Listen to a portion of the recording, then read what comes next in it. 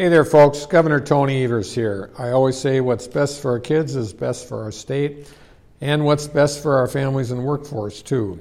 Earlier this year, I proposed a comprehensive budget plan to address our state's long-standing workforce challenges, support working families, and maintain our economic momentum.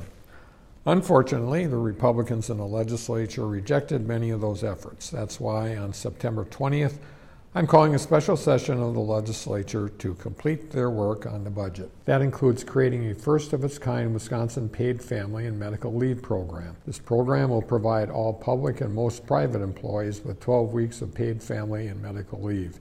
Paid family and medical leave helps ensure working parents can put their kids and families first without having to leave the workforce due to a major life event, and helps us compete with employers in other states who do have paid leave. We're also going to expand eligibility so workers have the flexibility to respond to their family's unique needs. Folks, this isn't a partisan issue. 73% of Wisconsin voters, including 62% of Republicans, support requiring businesses to provide paid leave for new parents.